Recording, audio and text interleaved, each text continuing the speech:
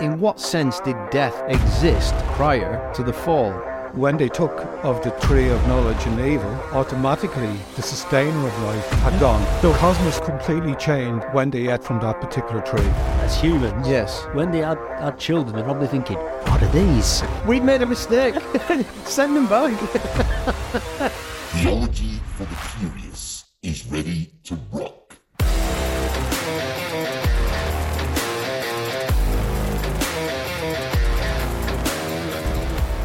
Welcome everybody to Theology for the Curious. My name's Pete Golding and you will be listening tonight to the wonderful tones of Brian Turner and Nigel Byrne.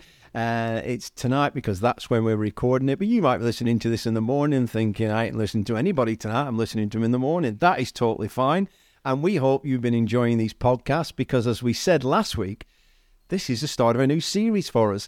We finished our mammoth series on offensive words, and we started last week talking about a new series called Off the Wall. The reason we called it that was because we're trying to deal with subjects that you will not hear preached on very much and probably never hear in a pulpit. And we started last week with the subject of the divine counsel, and if you're thinking what on earth is that, then I invite you to have a listen to last week's, and you can very much get in touch with us on that with your own thoughts and questions. But this week we're going to look at the tree of life, and this was introduced to me in a small group when a friend of mine asked me a question about the tree of life and then said, this is what I believe, and I'll go into that later as we unpack this. But it was the beginning of me thinking, do you know, I have never thought about the tree of life or had any kind of conviction about it other than there it is in the garden. Never really thought what its purpose was, what it was doing there. I just knew that yes, it had the tree of life, and that you partake of that, you'd live forever, and blah blah blah, and it was a tree that there was allowed to eat, but that was it. So this is a great opportunity to look into it, and I have my experts on the tree of life with me, Brian Turner, Nigel Byrne. They're both looking at me blank, desperately trying to find anything at the moment they can find their hands on about the tree of life. Let me start, guys, with some questions. Ready for this? And we can take this one at a time, and you can just give me your gut feeling on it, okay? Did Adam and Eve possess eternal life inherently? And what I mean by that is, did they have to eat of the tree to continue living an eternal life? See, this is what I'm saying. This is why we are completely flummoxed by these kinds of questions, right? Think about this. Were they reliant on the tree of life to sustain a quality of life? Did the tree have life in and of itself, or was it merely a sign or a sacrament to that true eternal life in God? I guess basically, it says in him we live and move and have our being, don't we? Yeah. And I'm sure that was just the same then.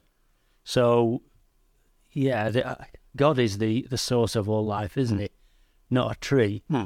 Whether that symbolised it or not for them, I don't know. But Yeah, I would take to the opinion that the tree was not this physical tree that they ran down and ate some apples once a day to keep them in touch with God. I think it's a metaphor for something. It's a symbol to keep close to God in all things, and He sustains you. He's the sustainer of everything. So was that any different to any other tree? Because you know in Genesis, God says to Adam and Eve, of all the trees in the garden you may eat. Yeah, I think a lot of the stuff, as the authors of Genesis is trying to put across, look, the Jews knew exactly snakes don't talk. They do that. It's a metaphor for something, as we spoke about it. Need I mention it on the Divine Council only last week? But basically, I would definitely say that these things are all metaphors. The tree is the sustainer. That's life. Whose life? As Nigel correctly says, God is the one thing that sustains everything. We're sitting here tonight, and if God took His eye off His creation, we no longer exist. He's the sustainer. See, in my thinking, for years, I think as a Christian, I was of the opinion that Adam and Eve were given an eternal life that God gave them, independent of anything, and the moment they sinned and fell, they then sought to go to the tree of life, which God stopped because he thought, well, if you eat of that tree, you will then be eternalized or fixed in that fallen state. I never imagined that the eating of the tree enabled them to somehow sustain the life. And this is where it's like, they didn't eat the fruit to remain, well, they didn't eat the fruit to remain eternally alive, because otherwise you'd say, well, then they were independent of God. Yeah. Aren't there two trees? Yes. There's tree of life and the tree of the knowledge of good and evil. So let's put to one side the knowledge of evil, because I understand that tree. I do understand that tree, that implied what they ought not to do, and that was the gateway to fallenness and one thing and another. All right. I'm thinking of the tree of life. You see, when I had this conversation with this friend of mine, maybe wrongly, I came away thinking, as he was talking, that Adam and Eve needed the tree of life. They needed it. Otherwise, they wouldn't have continued to live. So if you are a young earth or an old earth believer, if you're an old earth, you're assuming that the earth and Adam and Eve were around for many, many, many, many years, right? Possibly hundreds of years. And if sin brought death, did anything die prior to Adam and Eve? And if it didn't, it must have been living, if you're an old earther, for thousands of years. But is that true? Or did plants and animals die and be recreated or regrow? And when Adam walked the garden, did he kill the grass he walked on, or did it not die? Was it alive all the time? Did everything just flourish with life? And if it did, was it only dependent on God? Or did God say that the grass will remain alive because there's water, the water remain alive because I'm going to add to that? And so Adam and Eve needed to eat of that tree of life to sustain that life. And the moment they sinned and God said, you will die, did he mean physical death or did he mean spiritual death? Because would Adam and Eve, this is the kind of thing I'm thinking, in what sense did death exist prior to the fall? Did anything die prior to the fall, or was it just... I think when God removes himself from his good creation, everything, the cosmos, then goes into downward spiral. But some would say death existed prior to the fall. Animals grew old, died. Like, you see, I struggle in one sense. I'm thinking Adam and Eve were unusually created because they weren't born, they didn't grow up as children, they were created as fully formed adults, giving the impression that they'd been around for quite a while, but in reality they hadn't. No, because the creation was there. He says, when Adam and Eve was created, now name all the animals. Yes. So you get the idea that a young earther would say, well, there you go. It's a literal 7 days, it's a literal so many years, because things appeared older than what they were.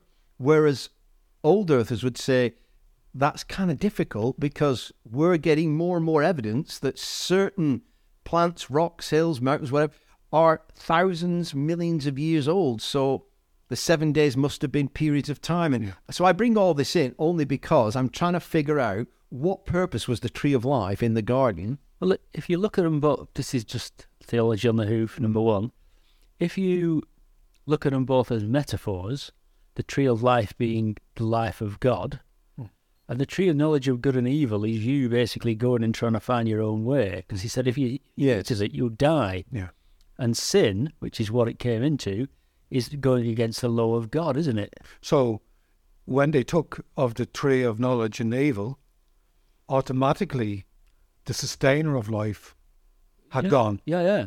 So that tree that was the sustainer that they were to eat from, Which metaphorically speaking, was gone, no longer existed. So God had withdrawn from the garden, was no longer Eden. They were outside of Eden. Well, they were locked out of it, weren't they? Yeah. So the tree of life then, what are we saying that the tree of life did actually impart to Adam and Eve life?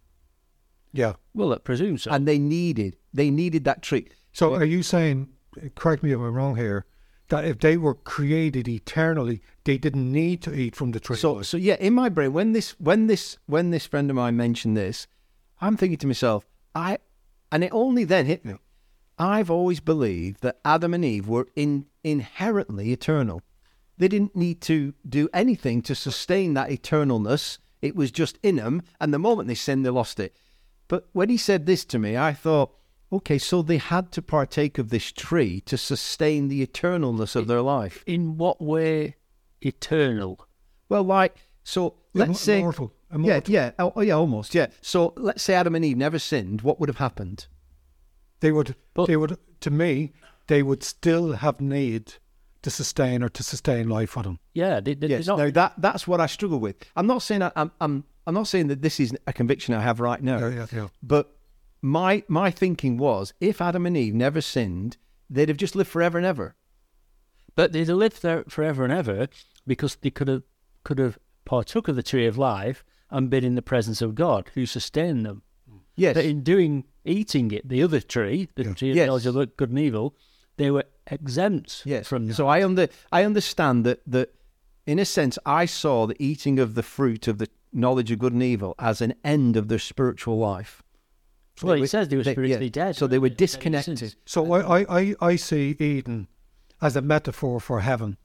Yes. God is with his creation, both the divine angels, divine beings, unembodied spirits, yes, and the creation of Adam and Eve. Yes. When Adam and Eve chose to go their own route, and they didn't eat the 5 fruits to keep them alive for a day. One a day, that was the killer. So they went their own way, and suddenly they no longer stayed in the presence of God, which was heaven. Yes. So they were outside of Eden now. Yes. So if we see the tabernacle as the Jews was carrying around with them for years and years, yes, this was the understanding of that was Eden. Yes. So eating of that fruit of the tree of life enabled them to sustain some kind of an eternal nature to their life. So much so that the first thing God does when they fall, apart from the obvious judgment and making animal skins, is that he bars the way back to the tree of life, almost like, so I'm thinking on the hoof here, almost like Adam and Eve are thinking, we're going to do what we've always done. We're just going to walk over to the tree of life, take the fruit, because it sustains our life, and God stops them and says, you can't do that anymore. Yeah. Eternal life has ended. Yeah. Now you're finite, you're fallen, now the whole ball game has changed. Yeah. So the cosmos completely changed when they ate from that particular tree.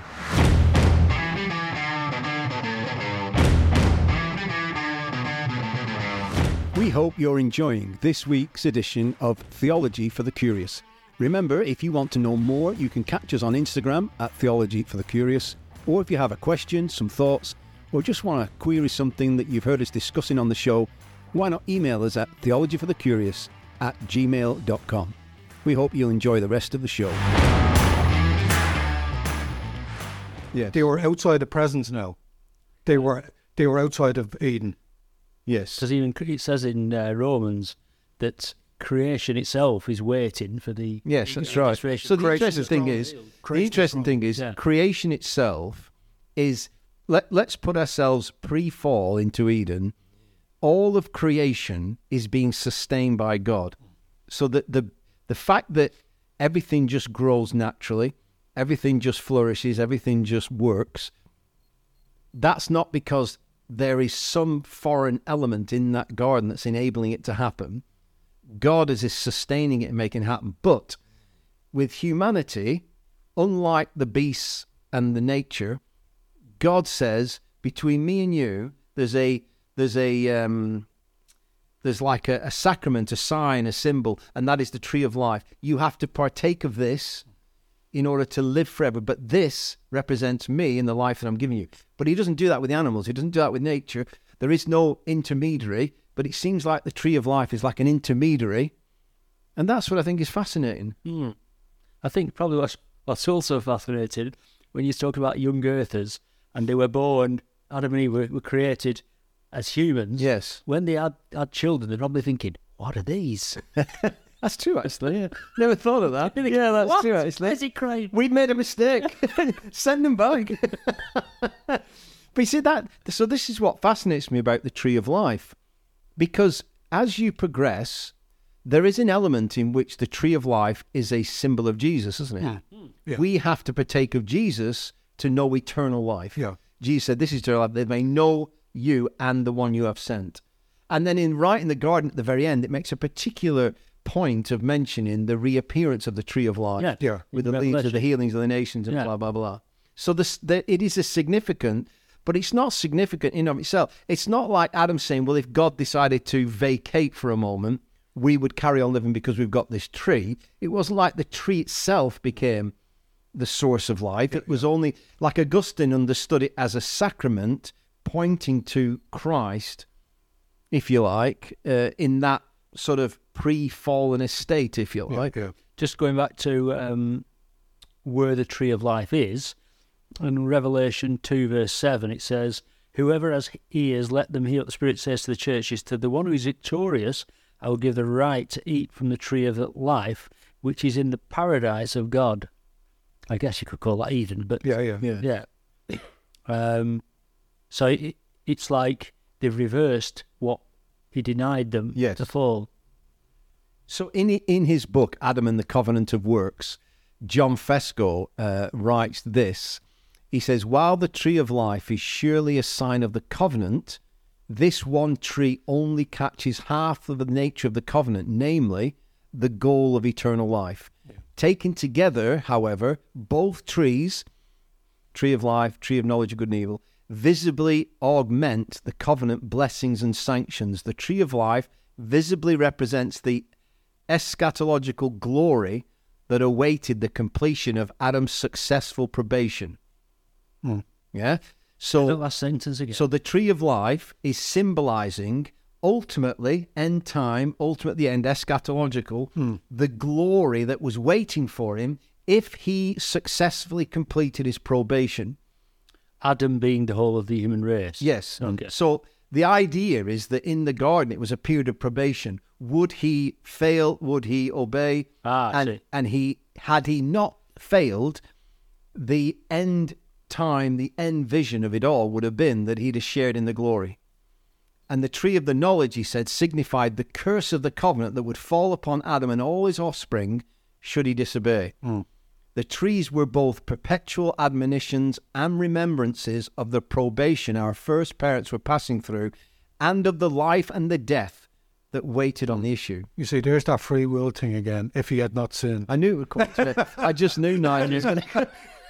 I even told him before, he's not allowed to talk about free will. You can't stop him, Pete. He's got free will. It's just, I'm sure God is determined not for him to speak.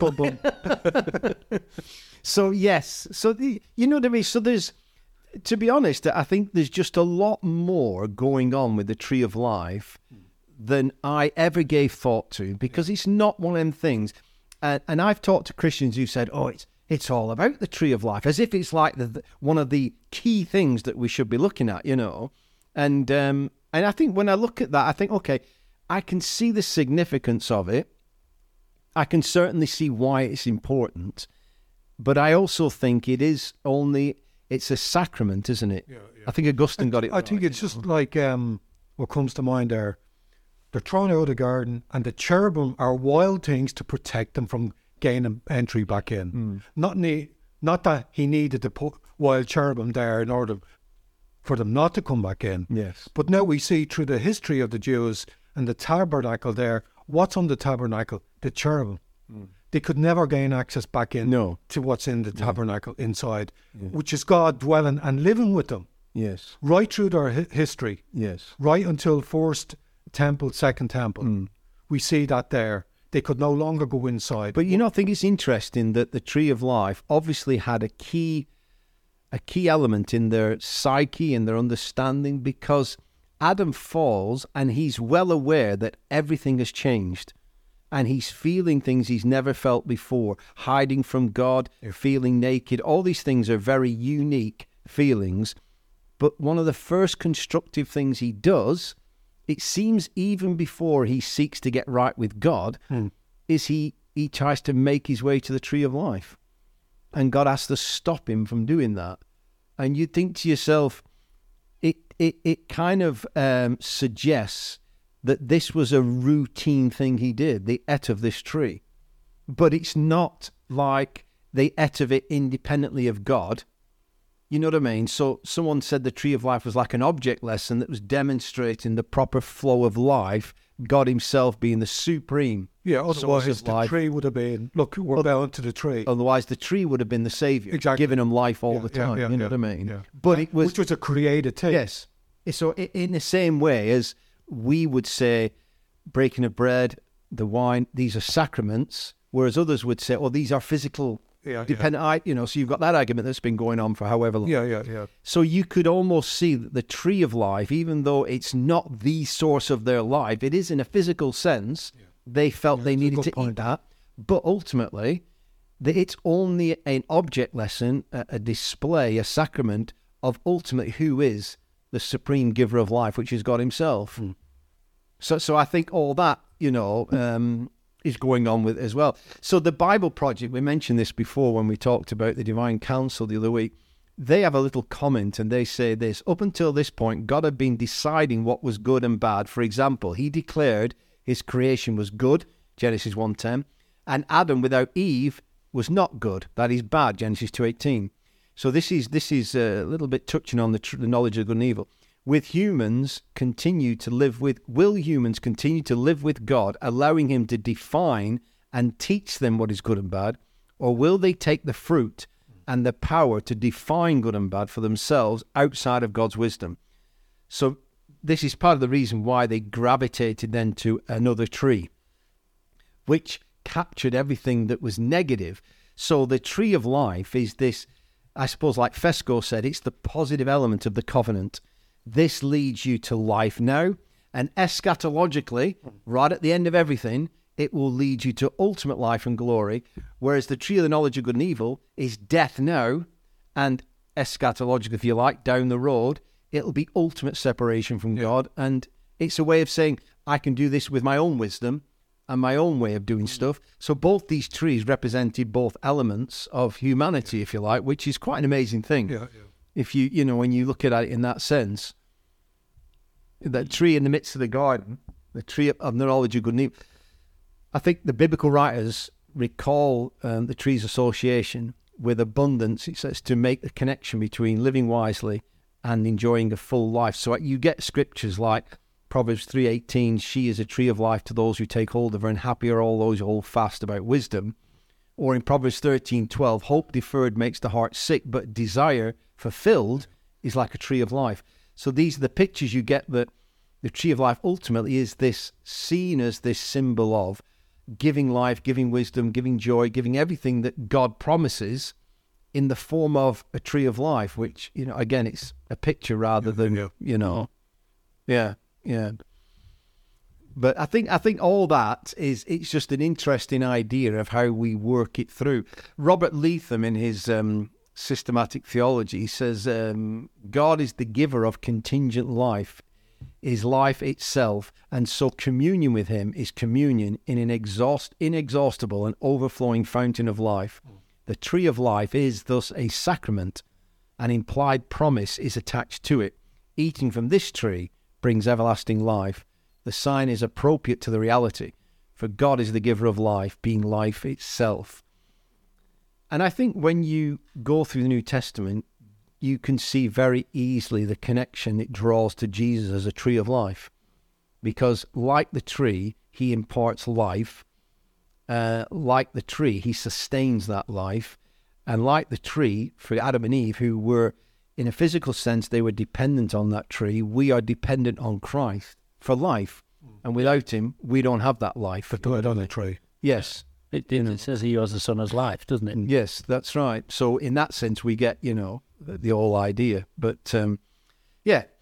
Well, I hope you've enjoyed that episode as we just reflected on something that, to be honest, I've been a Christian for a long time. I can't remember ever listening to a talk, a preach, a discussion. Can't even remember reading a book about the tree of life. So it was interesting just to kind of delve a little bit into that and unpack a little bit of its significance. We hope you've enjoyed it. You've been listening to Brian Turner, Nigel Byrne, and me, Pete Golding. And until next week, be safe.